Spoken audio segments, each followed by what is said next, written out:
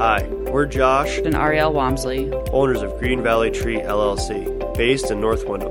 We're proud to sponsor Connecticut East This Week and to serve the communities of Windham and New London counties with our tree removal and plant health care services. Visit our website at greenvalleytreeworks.com for a full list of our services, or give us a call on 860-234-4041. We look forward to hearing from you. Handing in his badge and gun after a 34-year law enforcement career. We talk to Chief of the City of Groton Police, Michael Spellman, as he prepares to retire from the force. Plus, we take a look at other stories making the headlines from around the region. This is Connecticut East This Week.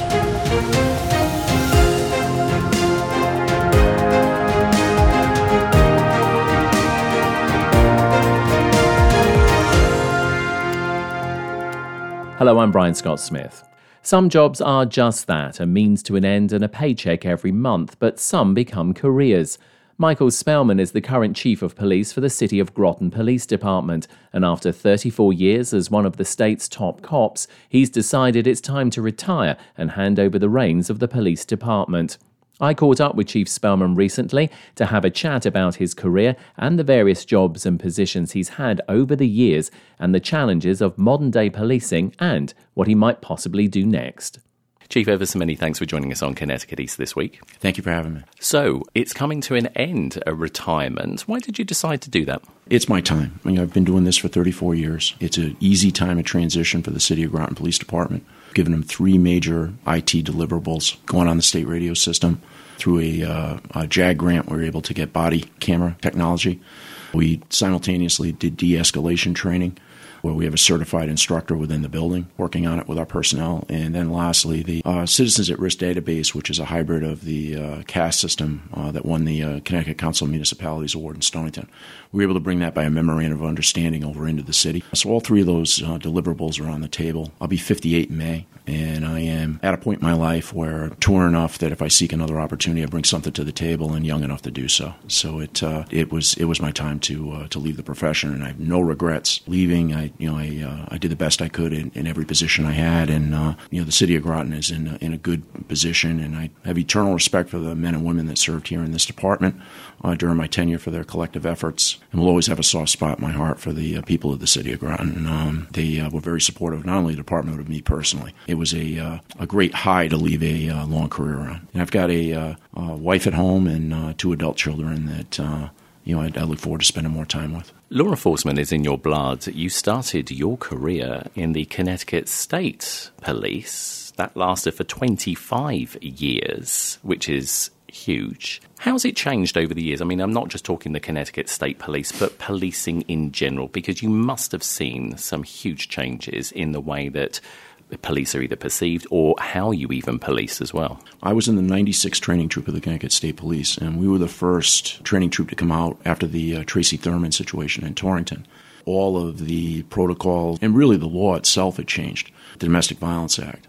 And we were trained in that, and that changed policing to a degree in and of itself.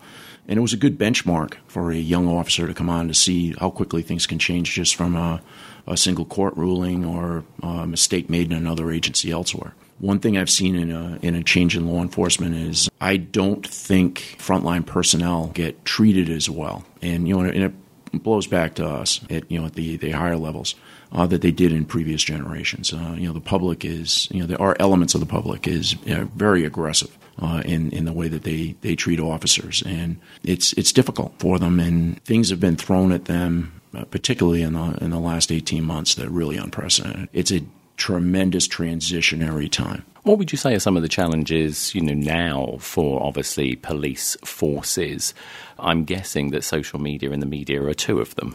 Social media, you will have people that will comment on. One thing I've noticed that's different is we almost have to get information out immediately in social media on an individual incident, because the amount of misinformation that comes out is significant, and you can end up tying up your dispatch where there's almost like a panic effect that can happen in an incident that occurs in a community.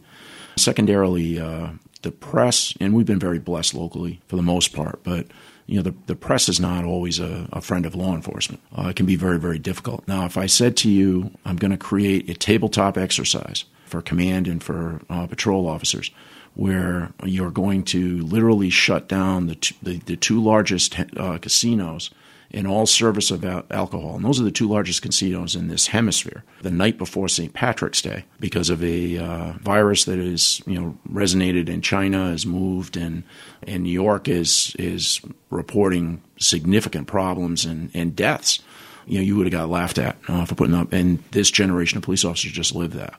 They had to get PPE. They had to change a lot of the way that they interact with people to just keep exposure away from each other. There's been significant challenges. Very briefly, in the peak of the pandemic for rates in Connecticut, we went on 12-hour shifts with our personnel here, 4 on and 4 off, and allowed them to get tested on their days off so that we knew we weren't cross-contaminating each other or, worse, becoming a super spreader for the community that we serve. So we've been very blessed here that officers that have acquired the virus did not get it on duty. We've had the appropriate protective gear here, and the guys have done a great job with it. But that's definitely afforded unique challenges. I was going to say that must be one of the biggest challenges that you've probably seen over your long career, because it's just touched everything. It has. I mean, and then you ask the question, is the world going to go back to the way it was? And I don't know if it will. Now, that's something that you're looking at. Now, in the middle of that pandemic, we had a scenario in Minneapolis with the Floyd case that's about to go to trial, officers facing charges for homicide, that resonated nationally and really touched off a firestorm. We had 1,200 protesters at the front door here. And that is changed a lot of what we're dealing with. I'm very proud of what we did in Groton City. We created a Police and Citizens Together group. PAC group is probably the most diverse group of people that have come together at a table at one time locally. What I was particularly proud of is we had people that disagreed, but it didn't turn into a shouting match. It didn't turn into any argument. People were listening to understand each other, which is a good thing. And you don't ever want to lose that in a community. But that's an unusual challenge for law enforcement as well. Brought in a facilitator to work the meeting, and I listened myself as to what we bring back to our personnel. But the PAC committee has been very effective. In fact, we ran a event during the pandemic where we gave out backpacks down at Branford Manor, because we had gotten back from the school that some of our local youth didn't have backpacks, didn't have all the gear that they needed, pencils, things along those lines, in school paper to take notes. And we were able to address that, get that out in the middle of the pandemic. Now, setting that event up so everybody's 6 feet apart and people moving forward had a lot of unique challenges to us. And we set it up at St. John's Church, which is a traditionally African-American church right next to Branford Manor. We have a great relationship with it. Pastor Coleman is our department chaplain. I thought that was a highlight of what we were looking to achieve, and met a definite need for people at risk in our community, and it was a really good event. And that was out of community conversation.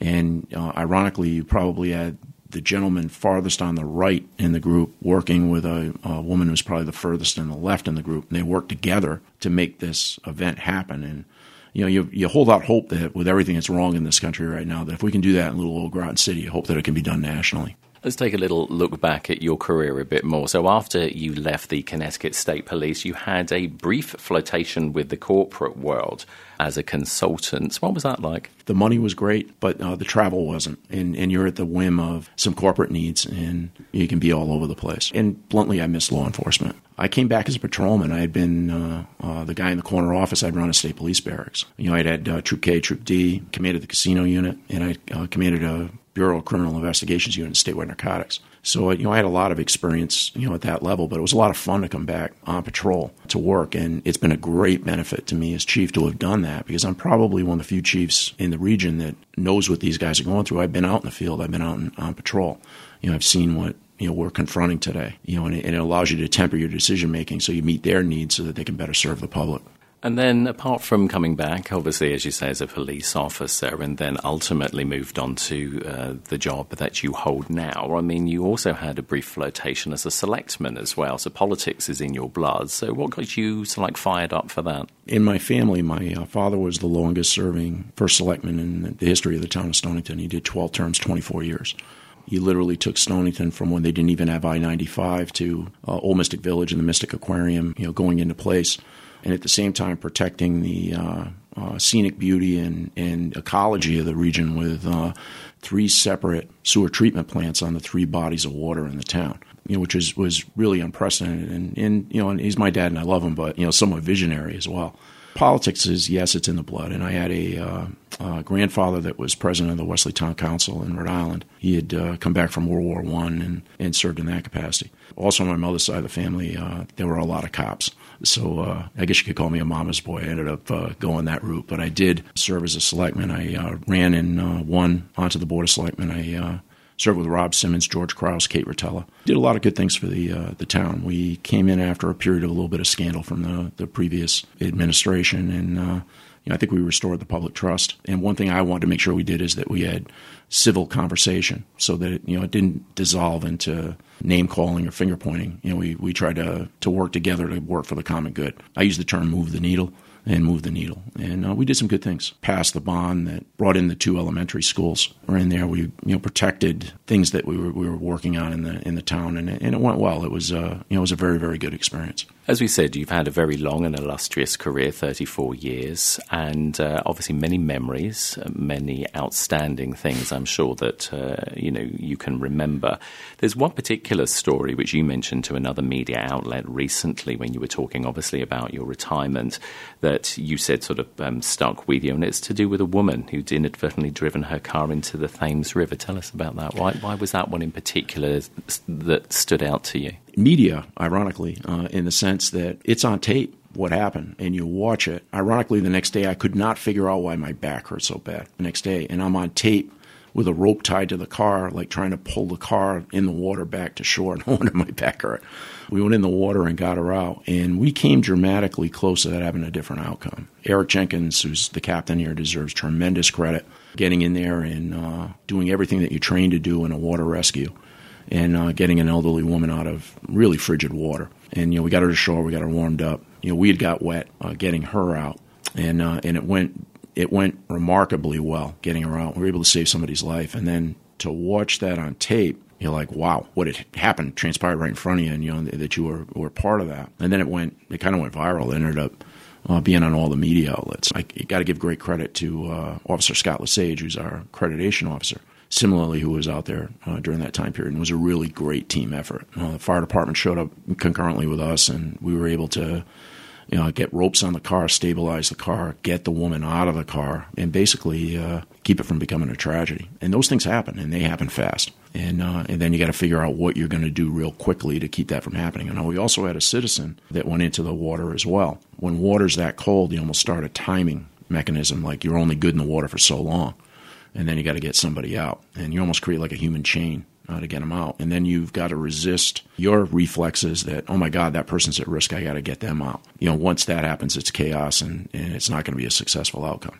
But we were able to discipline ourselves and get that done. And like I said, the media end of it, that you're watching it on there, and thank God they didn't have the audio version of it, because I think that would have been rated X with us yelling at each other to get the woman out. That was great police work and great teamwork. But the other thing that you have to keep in mind is those are the huge things that happen that work. The little things are just as important. When you get out to like Buford's restaurant, sit down, which is kind of like the front office of Groton City, and just listen to a citizen that has a problem. They came to you with their problem. That's a great honor.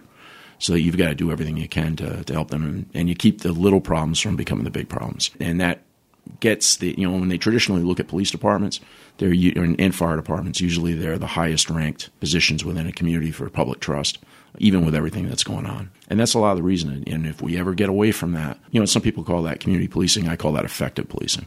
You go out and you go listen. And I've long said, anybody who knows me, I don't ever want to be the photo of the guy on the wall. I want to be a guy who's out in the community where people know who you are. That's important. I was going to say, you appear as if you are a very hands-on, and what you've been talking about, getting out there in the community, a very hands-on police chief. Would that be fair? Yes. We've done significant community outreach here. Partnering with St. John's Christian Church, we've run toy, coat, and food drives concurrently. We've reached out to a branch of the military every year to come in and work with us. The Green Knights local motorcycle group, who are all Navy veterans, did a tremendous job with donations for us this year. Those are the things where you can make a difference. We were able to meet one year through St. John's Church every kid who was looking for a coat locally, they got a coat out of that coat drive. Those are important things, and they're good things. You don't ever want a kid going cold. And I really, look at, you have heroin, you have homelessness, and you have hunger. And, the 3 H's. And when you see those, if you can have a positive impact on all 3 of those in your community, your crime rate's going to go down, your quality of life's going to go up. And if you're not on the front line working with that, then you should be. When you took over as chief of police, what's it like being in charge of these men and women, the very difficult job that they do? What's it like being the chief? Well, you have to be supportive of their efforts, and you also have to realize that although you try to keep a uniform approach to what you're dealing with everybody, you're dealing with 30 different individuals, and 30 people deal with things differently. And you got to try to reach inside them to find something that's in them that you can turn on.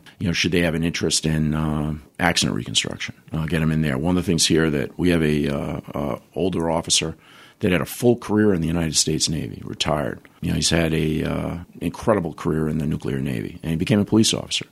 And while he's in here, he's had some personal tragedy in his life. His wife passed away from cancer. He lost a son to addiction, and he does have a child on the spectrum. And he took the time to get himself, we encouraged it completely, to get himself ALEC certified, so that we have the only ALEC certified trainer in the region, because you have to have a child on the spectrum to become a ALEC certified instructor. He's going to train the Connecticut State Police Academy class that's in session right now with the ALEC protocols that we have here. It works because it's one of the growing demographics with very unique service needs is the autism community. And it's not a program where you give out a package or something along those lines. It's how you interact with that group for communication. Something as simple as we started an autism patch. And we've had enough people come up and look at it, or people on the spectrum. That's me. And they look at it, yep, we're here to work with you. And I saw Captain Jenkins. We had an adult on the spectrum who was at about a 10, having a real hard day. Came into our lobby, and Eric with a juice box and a teddy bear, and getting down and talking to him and calming him, took him from a 10 to a 2 in about 4 or 5 minutes. And that ability to be empathetic and realize that they're not going to react to things and cues the way you and I do. They react differently. And you meet the unique service needs of that community. And one thing that's been an emphasis from me all the way down to the new guy on the road is that it's not if you're going to deal with somebody on the spectrum, it's when. The incidence of bursts are like 1 in 50 at this point. And that may be with increased diagnoses, et cetera. But, you're going to deal with people on the spectrum. You're going to have classic autism to people who have Asperger's. You're going to have to be able to interact with them to meet their service needs. And that's a point that we've had here, and I'm very proud of what we've done with that here. I think we've done a good job, and I think it's something that you can build on locally. What do you think will be one of the biggest things that you'll miss once you actually retire? You miss the people. When you get into the command level, you're not one of the guys anymore, which is, one of the things that you do run into. But you do miss the people. There's some people that say there's people that are adrenaline junkies and whatnot. But, that being said, when you come in every day as a new challenge, that you come in, especially in these times. I mean, I used to come in with 5 things I wanted to get done every day, and I cut that down to 2 because it's just, with everything that's going on with the COVID epidemic and all the needs of the community that we have to meet, it's just you can't do it anymore. You go out and you get what you can get done during a day, and but you're going to miss the people. I've served in 5 separate decades, and I've met some incredibly talented and caring people, and you miss them. And they're, like I said in the article, they're my heroes. You've said that you're not sure yet what it is that you're going to move on to do once you actually retire. And as you said, you're only 58 years young, plenty of years left in you to do whatever it is that you want. Are we going to lose you, or are you going to hang around? Obviously, the area will be a poorer place without Michael Spellman. Well, that's very flattering, and I appreciate that. Nobody's irreplaceable. And, one of the things that you do in the position that you're in is you develop the people that work underneath you to replace you. Whether you're a sergeant, when you work with the frontline people you develop people to replace you there. As a lieutenant, you develop the sergeants. The people within the command, here the lieutenant and the captain, I work with them very closely and make sure that they're ready to go. When I was on the Board of Selectmen in Stonington, Rob Simmons had been a United States congressman and was acting as the first selectman. Rob made sure I knew everything going on. In a sense, he was a old-school colonel from the U.S. Army, and he was looking to develop me. When you do that, things will move on, and there's a little bit of a transitionary phase, and they're going to meet far different challenges than you will. I mean, if I sat down with commanders I had in the Connecticut State Police in the 80s and 90s and told them what I'm running into today, they in fact, I see one quite often, and he just shakes his head. What you look at, I mean, there's some really unique challenges out there today that we deal with. So everything evolves. I'm a Pawcatuck guy. I've lived in Stonington in southeastern Connecticut my whole life, and I had won an award with the Ocean Chamber of Commerce. It was funny, but my XO from True K, Jim Dolan, had said that he won't ever leave this region, and there's probably some truth to that. And you have an advantage right now today where you can work from home. There's a lot of different things you can do. So I have deep roots here. I do, and I love this region. I do. Well, Chief Michael Spellman, Chief of Police of the City of Groton Police, it's been an absolute pleasure talking to you. Have a very happy retirement, and we won't say farewell. We will say we'll see you around. All right. Thank you very much for your time. Chief Spellman retires on May 21st, 2021, and we thank him for his years of service.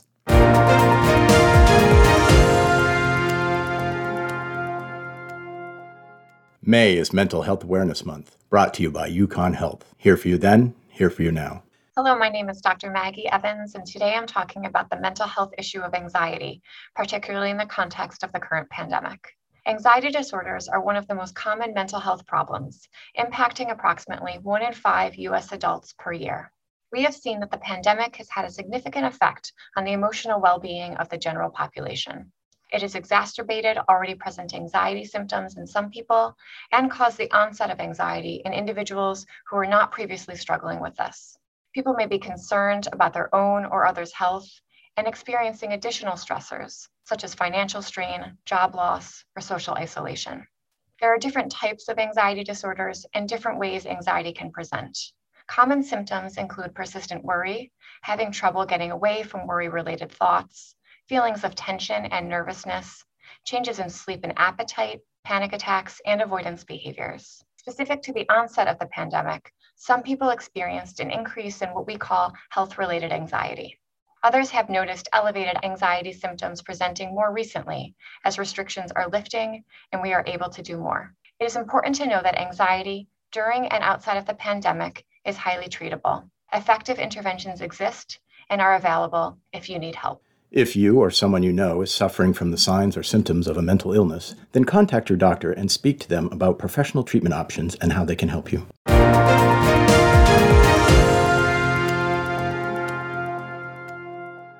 Got stumps? Then call Green Valley Tree LLC and let us remove them for you. Our stump grinder is quick and efficient, leaving your property stump-free in no time. Our stump grinding services are available for homeowners, contractors, and municipalities alike.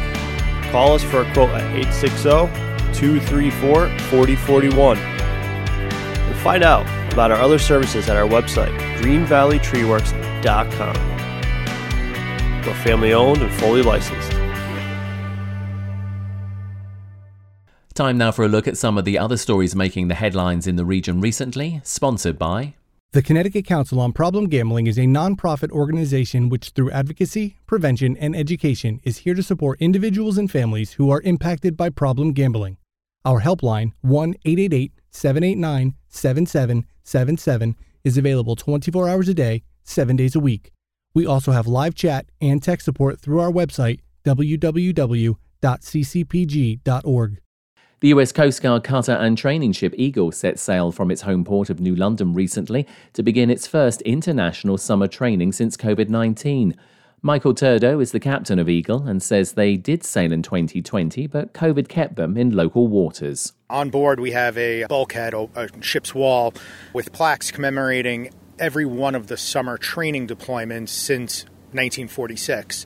And it's a little bittersweet to see that 2020 plaque with just New London listed on it. So we are absolutely excited to get out and be able to represent the Coast Guard abroad, represent the United States. And for Coast Guard cadet Seela Fitzgerald, it's her third outing on Eagle, but her first to leave the shores of the US. This is obviously a very old ship, and it's very historic, and I think it's just such a cool experience. I think when I do this, I think about how many other kids get to do this, and there's not that many 21-year-olds out there that get to cross the Atlantic with the Coast Guard, so that's just something really special. The training program will see Eagle visit Portugal, Iceland and Bermuda, and for many of the 130 cadets on board will be the first time they have left the shores of the United States. The town of Killingly has announced that Frito-Lay, a division of PepsiCo and a leading snack manufacturer, is embarking on the $235 million expansion project at its Killingly manufacturing site in a plan that includes the creation of 120 new jobs in the town. Frito-Lay's Killingly site began operations in 1980 with just 200 employees and currently employs approximately 740 full-time associates at the site. The building expansion is set to begin in spring 2022, and the project is expected to be complete in the second quarter of 2024. In the Connecticut Examiner this week, with federal approval of an 84-turbine, 800-megawatt wind farm off the coast of Massachusetts, the path is now clear for a number of outsized wind projects planned off the coast of the northeastern United States. Vineyard Wind, located in the Atlantic Ocean south of Martha's Vineyard and Nantucket, will be the first utility-scale offshore wind project in the U.S., following a much smaller 30-megawatt Block Island wind project off Rhode Island and a 12-megawatt project for Dominion Energy off the coast of Virginia. The $2 billion Vineyard Wind project will provide Massachusetts with enough electricity to supply 400,000 homes. It is a 50-50 partnership between Avangrid, the parent company of Connecticut-based United Illuminating, and Copenhagen Infrastructure Partners. In the day this week, Jack Chaplin, a beloved figure in the New London food community through his restaurant Daddy Jack's and popular YouTube channels, has died at the age of 62. Daddy Jack's had posted on Facebook in late April asking for prayers, saying that Jack had a triple bypass heart surgery in September and started having complications. Last summer, Chaplin talked to the Dane newspaper about the struggles of the pandemic and his future plans, saying he was low on energy and looking for a path to retirement even before COVID-19 hit. But there were other projects he was interested in, such as his Chaplin's Classics and Cooking with the Blues YouTube channels, and producing blues albums for his Jack Daddy label. Each of his channels has amassed more than 100,000 subscribers. Chaplin was raised in Vernon and graduated from Johnson & Wales in 1978, going on to work at restaurants across the country. He became a local star in Dallas, where he opened Daddy Jack's and served New England seafood. In the Norwich Bulletin this week, the father of an infant killed in Norwich by a family dog is a person of interest in a New London house fire that has been classified as arson. During a late morning press conference outside a charred multifamily home at 10 Rosemary Street in New London, Police Chief Peter Reichard said 32-year-old Timothy Settles is a suspect in what was described as an intentionally set blaze. Settles is the father of Carter, a month-old baby boy that was killed recently by a pit bull at 36 McKinley Avenue in Norwich. Reichard said Settles was reportedly the last person seen outside the New London home before its front porch caught fire around 4 a.m. Reichard said there is no arrest warrant for Settles and no probable cause yet for an arrest.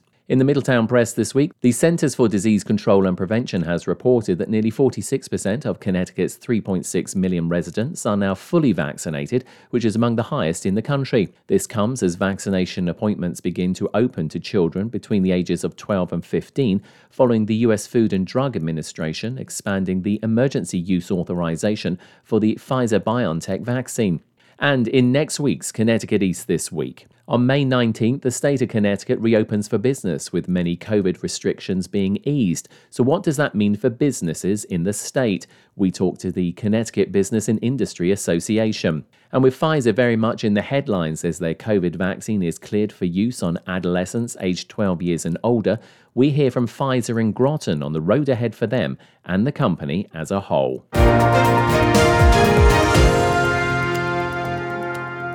That's all from us for this edition. Do send us your questions and story ideas to the show via our website at connecticut-east.com or Facebook or Twitter at Connecticut East, and on Instagram at Connecticut East This Week, where you can also listen to the show again on demand.